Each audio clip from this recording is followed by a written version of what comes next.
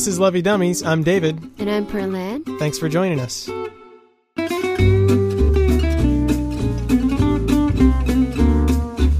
Stack up all the choices you'll ever have to make in life.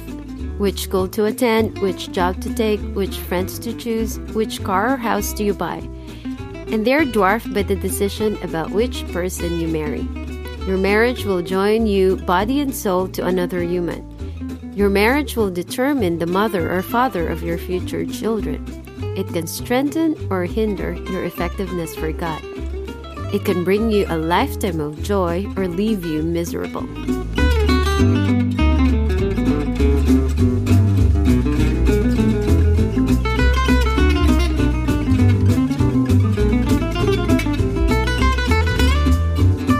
Welcome, Pearl. Welcome, Dave. Tonight we don't have any guests. No, this is something we're calling Date Night, where we're going to talk about some questions and do a little reflection, maybe? Yeah, well, tonight's episode is very important because this is, I think, most of our friends would like to hear because most of our friends are within the marrying age. Yes. Lots of our friends are getting married. Yeah. So I think this is very timely, at least for others who haven't gotten married yet. Yeah. Okay.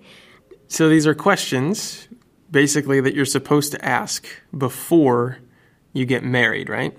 So you can be engaged to be married and still, you can be in a relationship too. Yeah. Not necessarily engaged, but these are important questions to ask before you get married. By the way, this is from the book called Boy Meets Girl by Josh Harris. It's one of the books that I already minimized to other people, but I saved this one. What do you mean by minimized? I kind of gotten rid of it from my bookshelf. Right, you gave it to somebody else. Yeah, I gave it to somebody else as a present. When my cousin got into a relationship, I thought this book would be very helpful for her. At that time, I was very single, so I didn't have any practical use for the book anyway. Right. But I saved this chapter. I copied this chapter just for my reference in the future. And so this is what we're going to be talking about tonight. Cool. And shout out to the minimalists. Okay, so these are actually 10 questions that you can reflect on, or you can ask yourself, or you can discuss it as a couple. But we're going to be, for this episode, we're going to be only talking about the first 5. Yes, and we would also like to hear your comments, if you have any comments about the things that we are going to discuss tonight. Yeah, send us a love note, loveyDummies.com/contact. So the first question, is your relationship centered on God and His glory? So I guess we should state up front that this is more Christian geared, I think, this set of questions. I think it's important because it's easy to expect a lot of things from your spouse. And a relationship that is centered on the other person means there's a lot of expectations and a lot of things that you are trying to get, I guess, like things that you need. Things not necessarily that these are things that you actually do need, but maybe not necessarily that from a Christian perspective, your spouse is able to give you. And so a relationship, I think, that is centered on your spouse is going to be in trouble because your spouse is imperfect and going to disappoint you at times. Most of the times? Most of the time. And so, when you're expecting perfection from your spouse, it's a relationship that's destined for failure. Yeah. What I first thought about this was just like marriage is ultimately for God's glory. It's like maybe the important question is, are you getting married for the glory of God? Because if you get married with someone, this is actually one of the reasons why many married couples ended up getting divorced is because they don't share the same values. But for Christians, Christ is the value system itself. Unfortunately, though, not all churchgoers or even people who call themselves or label themselves Christians living Christ-centered lives. So this is a very important question to ask. If the person is submitted to God, if the person is obedient to His word, and if the person is striving to find the soul satisfaction in God, I think that's the important thing. It's like, are you satisfied in God first? Because nothing else can satisfy you if you're not first satisfied in Christ, right? Well, even your partner. Oh, if for you're trying to sure. find your satisfaction in your partner, you're not always going to be able to do that. So, okay, number 2. So number 2 is, are you growing in friendship, communication, fellowship, and romance? So why don't we unpack these 4 important elements in a relationship? So a marriage relationship should have all 4 of these elements. So first is friendship. What can you say about friendship? Well, it's a basic question. Do you enjoy spending time with this person? It's just like any other friendship that you have in your life, I think. Can you share things with this person? Yeah, I read an article before in a secular magazine that said, imagine this friend is not the opposite sex. Would you still enjoy hanging out with this person? So because in romantic relationship, there's always the romantic element or the physical attraction. But the test of friendship is, can you imagine if you ended up being the same gender, would you be able to hang out together, enjoy doing things together and things like that? If your answer is yes, then you passed the friendship test, I Hooray. think. Yeah. Okay. So the second one is communication. What does that mean, Pearl? Okay. There's a question here from the book. It says, have you grown in your ability to hear and understand each other?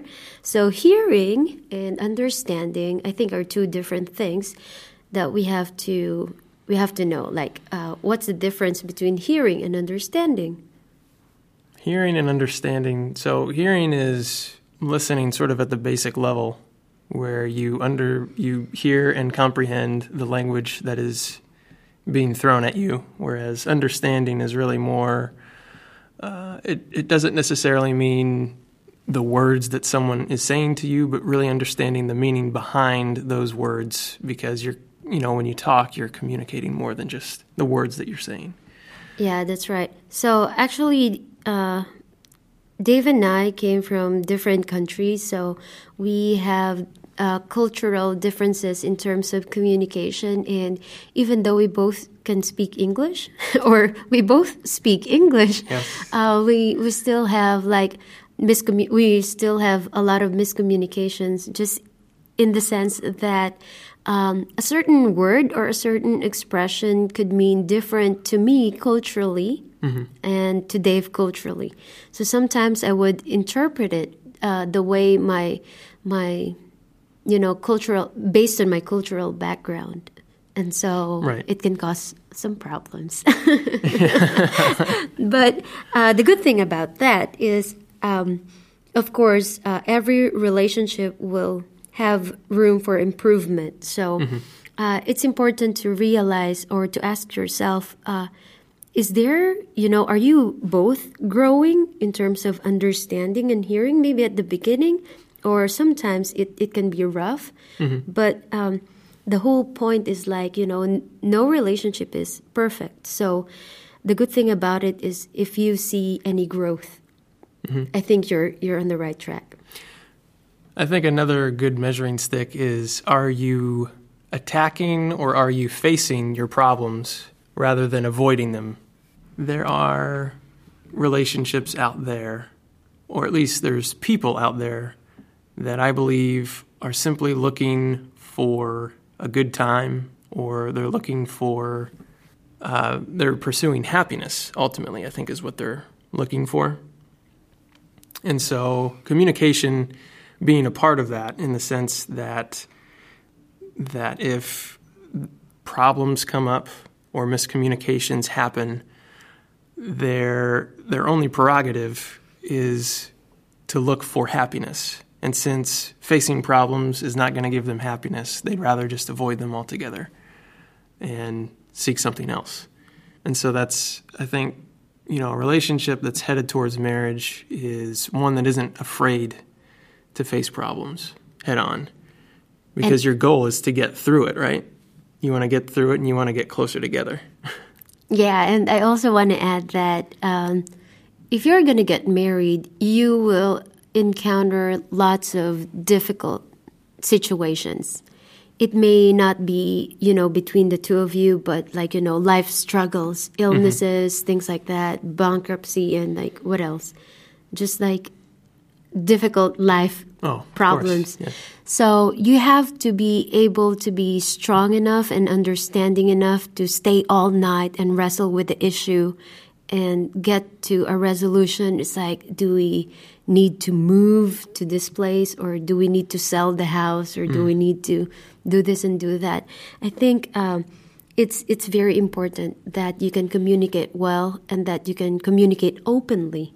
Right. And honestly, because sometimes people would just be okay, whatever you want, but deep inside they have reservations on that thing, and they're just letting themselves to be dragged along.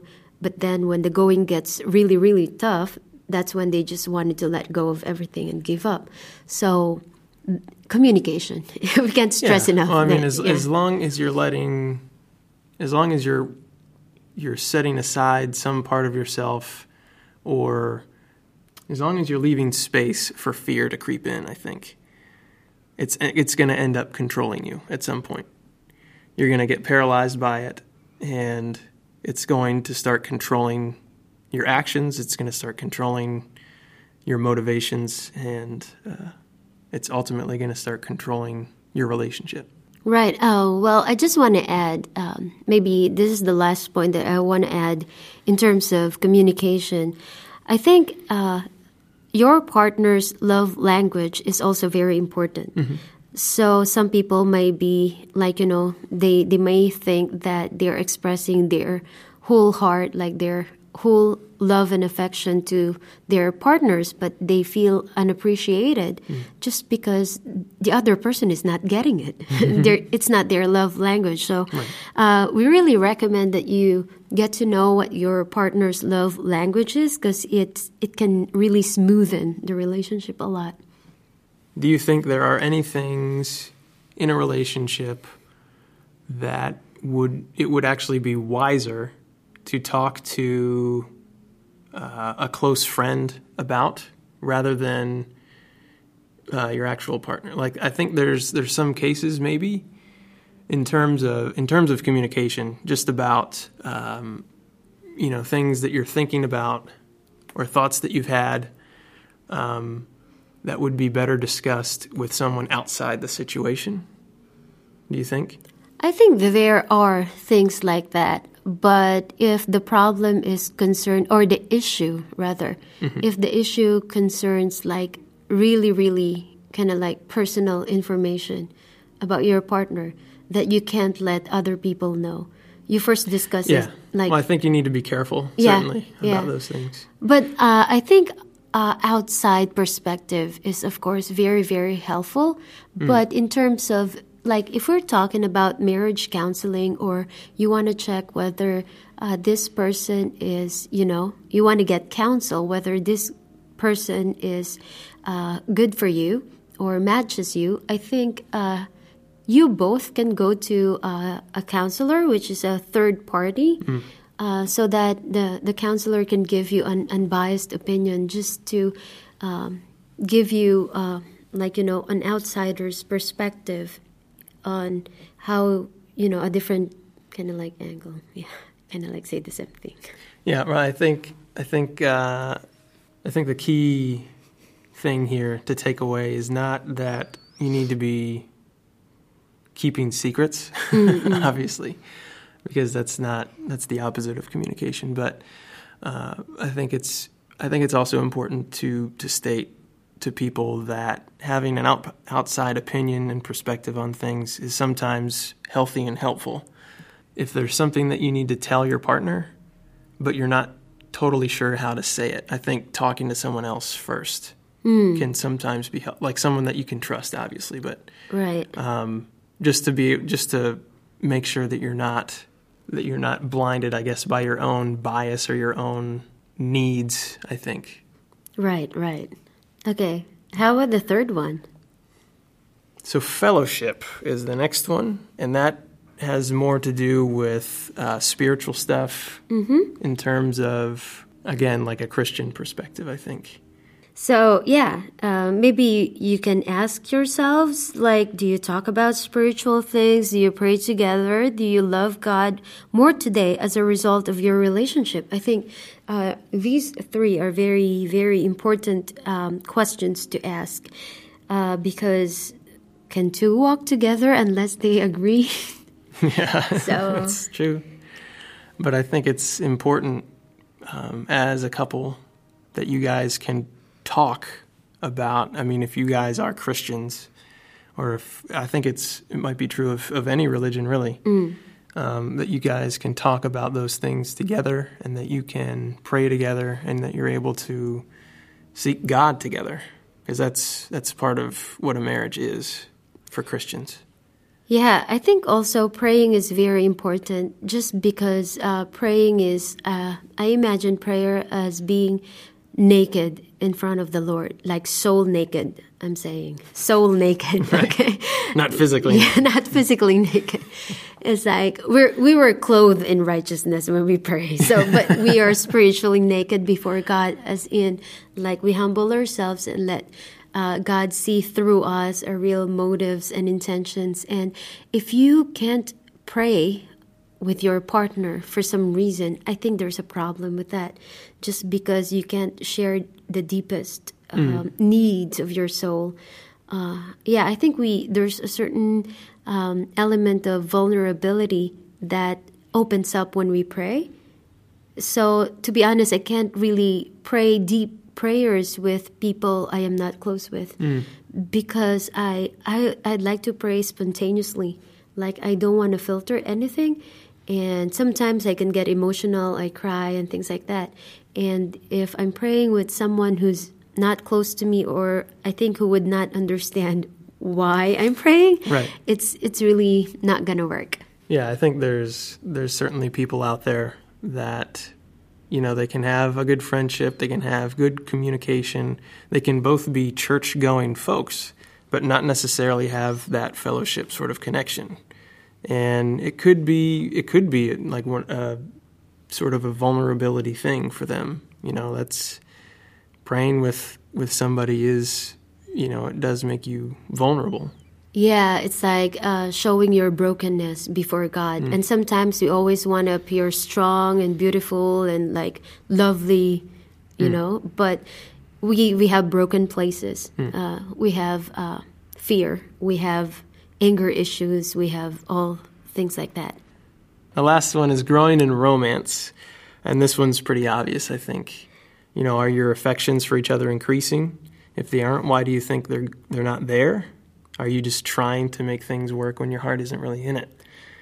I think this is like, you know, a very important element because I think the driving force of why you are gonna do the scary first move, like, you know, at the beginning of the relationship, I think it has a lot to do with romance too, because it's scary to be rejected and it's scary to kind of like express yourself, and it was like, you gotta be careful, you gotta estimate. Well, I can say that the romance aspect, I think this is what most relationships have in the beginning, certainly.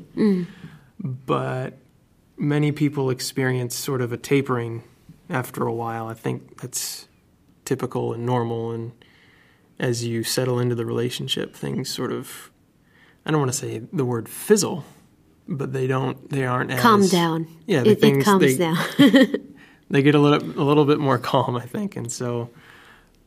that's when I think a lot of people are liable to bail, in a relationship. But this is what I think. I feel like if the relationship is growing, the romantic area can also grow. I think that's why there are marriage coaches around. It's just, when you get married, life is going to be tough, and you're going to have to deal with money issues and things like that. But if you can work on the romance aspect, like saving some time for date nights, or like going out together and doing romantic stuff, like especially before you have kids, I think it can cultivate. Like, I think all things grow and all things die, and it's really the responsibility of the partners to keep it alive. Right. And I think this goes back to the first question, because if you put any pressure on any one of these aspects of your relationship, friendship, communication, fellowship, romance, you're liable to suffocate it. And so when I think in cases where all a person is seeking is romance, or all a person is seeking is self-satisfaction or happiness, they are liable to kind of snuff out the things that they're looking for because they're putting so much pressure on it. And especially in romance, once they feel like the attraction is sort of worn off, then they're gone, because that's all that they were looking for in that relationship. Right. So this book is teaching us that all these 4 important elements should be there, and you should be growing in all these areas. I think there are other materials out there that can teach you how to cultivate romance and cultivate like all these things, how to communicate better. But like we said, sometimes the more you put pressure on it, the more you strain it. So the third question is, are you clear on your biblical roles as man and woman? For Christians, we have guidelines like in Ephesians 5:22-24 and Colossians 3:18 about submission and respect. And but basically, even if you're not a Christian listening to us right now, I'm sure you know what your role is as a man, culturally and socially. Like, for example, men are usually the providers, and they are the sort of like a head security in the family. Security in terms of like make sure he provides a house for the family, or in terms of financial security, and security in terms of like keeping intruders away from the family, anything that is harmful for the family. So we see that's our idea of men, and women are the ones, of course, bearing children and taking care of them culturally, usually doing the domestic chores and things like that. But we also know now that women are also helping. I know a lot of women working and helping their husbands to generate more income. And personally, I don't see anything wrong with that. I think women can be career people, can be CEOs, can own their own, can be the boss of their own companies, something like that, and still be a submissive wife, because submission is a heart issue. It doesn't have anything to do with your possession or with your role in your company, or the amount of money you have, whether you're richer than the guy or things like that. I think submission is really a heart issue. So the bottom line still would take us to the first one. Are you submitted to God? Because if you're not submitted to God, you're going to have a hard time submitting to your husband. And I think for the husband is the leader. So the husband should kind of like show decisiveness and like all those leadership characteristics, so that it works kind of like complementary. Like the husband leads and the wife submits. So I guess even before marriage, you should be clear with that. Like, hey, I'm going to be the leader and you're going to be not a follower actually, but a helpmate. That's how women were described in the Bible, right? Helpmate. What do you think about a relationship where the roles are reversed? What could you make that clearer?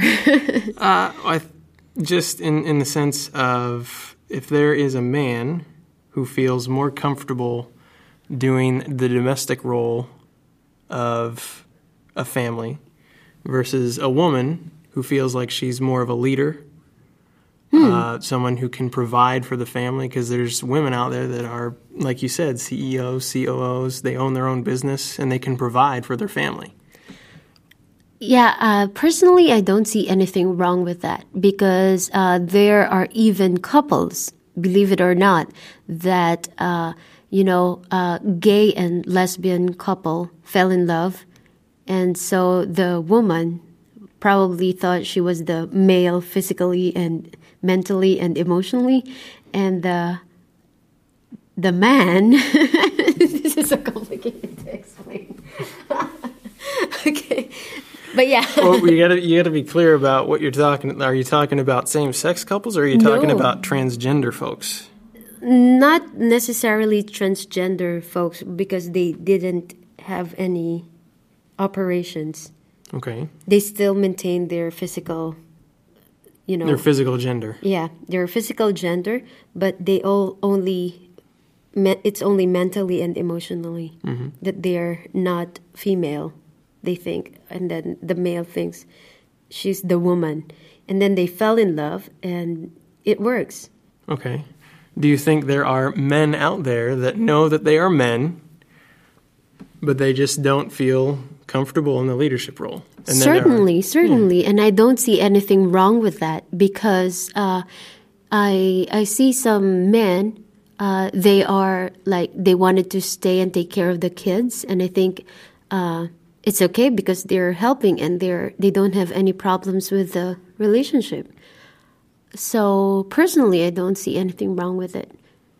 I think the point is it's important to know what the roles are and that somebody is fulfilling each one, right?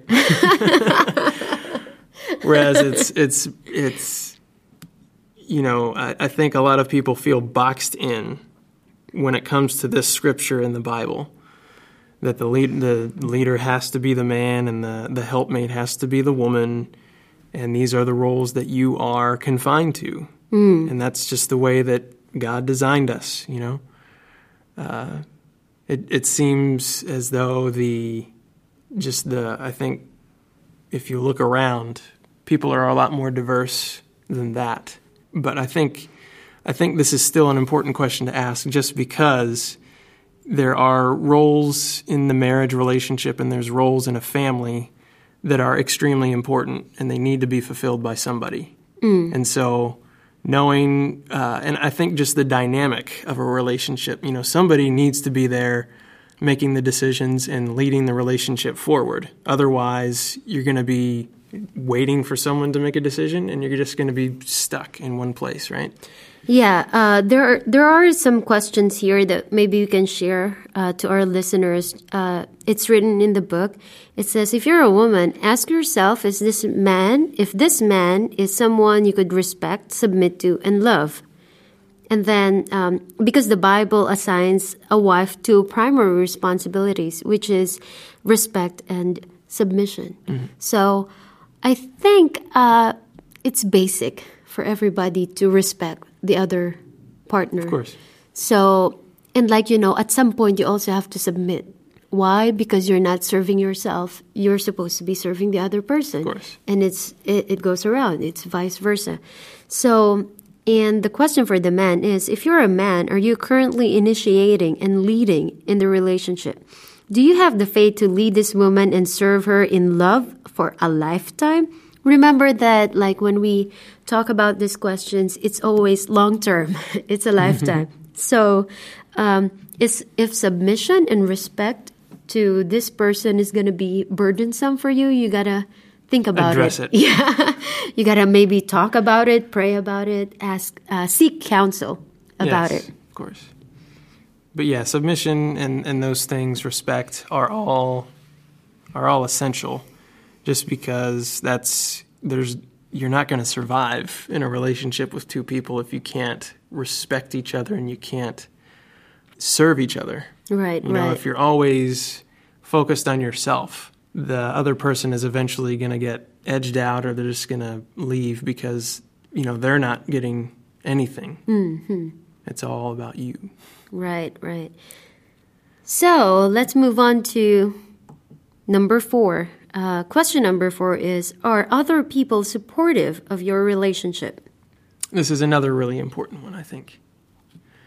This is because if you are together in a relationship and you are not receiving support from other people, I think you're going to feel like the whole world is against you. Mm-hmm. That's true. You know, and it's just, you could even say it's like a Romeo and Juliet sort of situation where there are two sides fighting against each other and you know, sort of like a forbidden love situation maybe, but... Also, who's going to attend your wedding? Yeah, exactly. Like, you guys need to have friends that you can, I think, again, like what we were saying before about having people that you can trust, that you can talk to about things that you're unsure of in your relationship, and just people that you can trust, I think.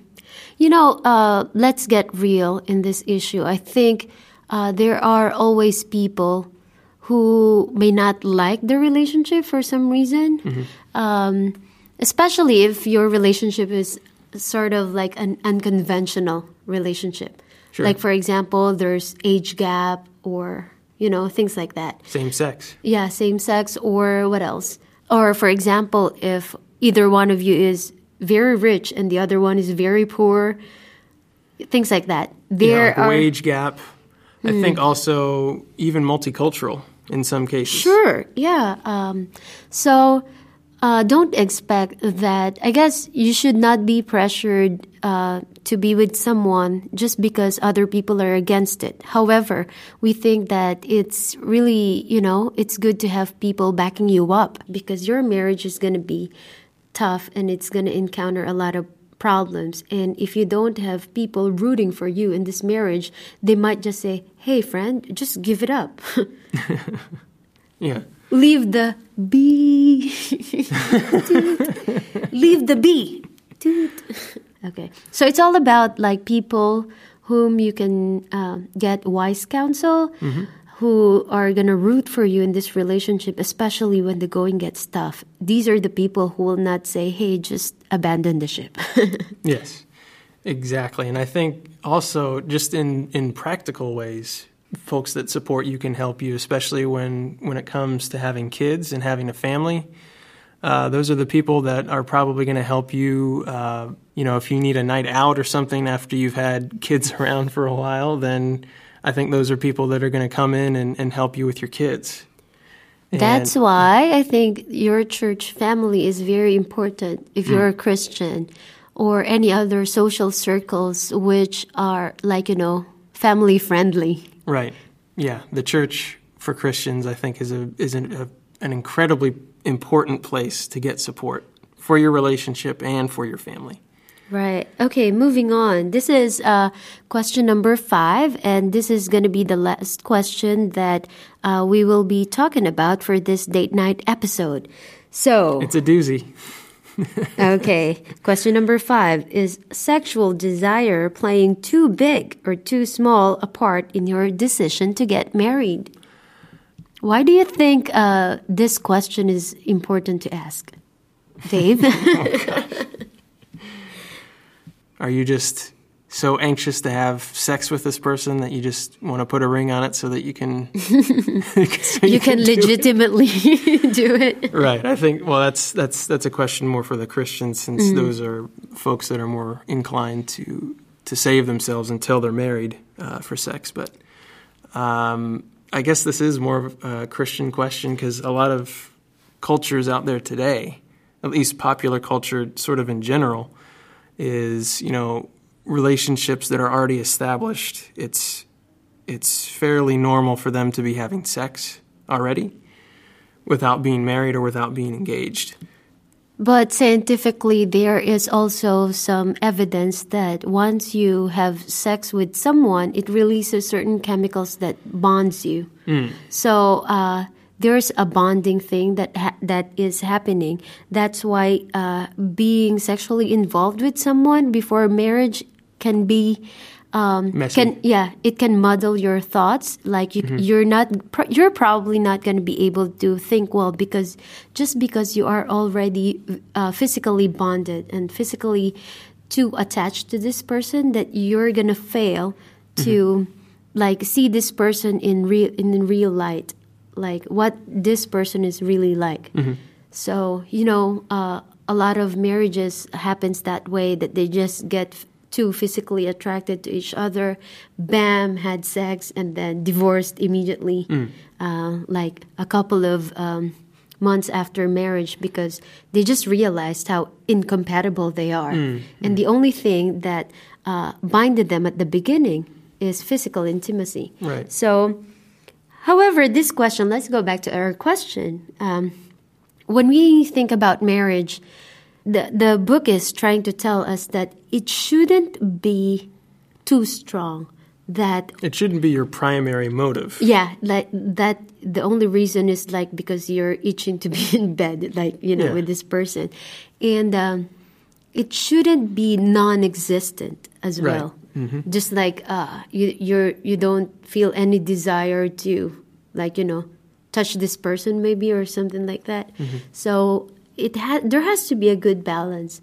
Like imagine it a fire that is kind of like under control. It's nice and it's warm and it's not like destroying you, and it's not also not there. Right, it's not completely extinguished. Yeah. But I think it's important to say that when we talk about sexual desire and its role in marriage and in sort of going towards marriage, I guess, it is something. It's something that should be pushing you forward towards marriage.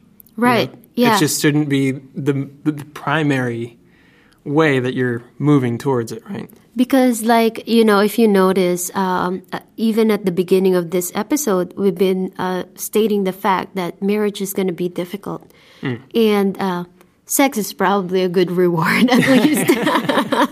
It's something that's going to keep you together. Yeah, and keeps, the relationship in balance, And in the Bible, there are commandments wherein, you should not deny yourselves to your partner, to your husband, like that, or to your wife, because once you get married, it is now your responsibility to keep your husband or your wife sexually fulfilled.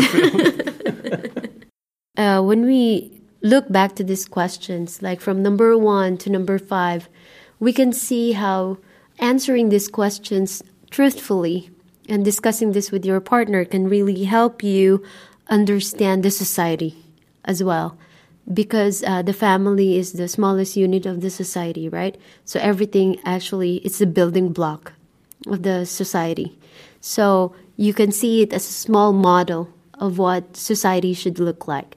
So we're taking that seriously here at Lovey Dummies. We're hoping to build a good community, good families, and like we said, we're not really giving any advice, but we're hoping that these questions can help you reflect and think about important things before you get married.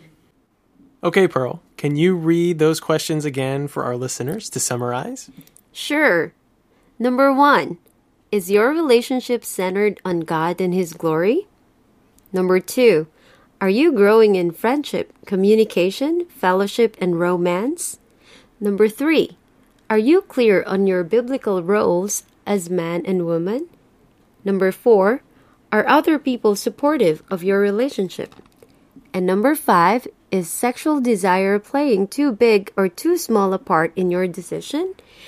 We encourage you to approach these questions humbly and with a desire to grow.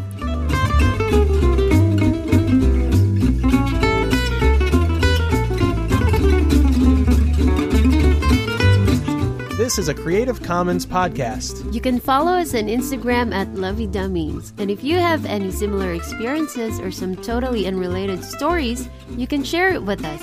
Our email is lovenotes@loveydummies.com. Or you can fill out the anonymous contact form on our home on the web, loveydummies.com.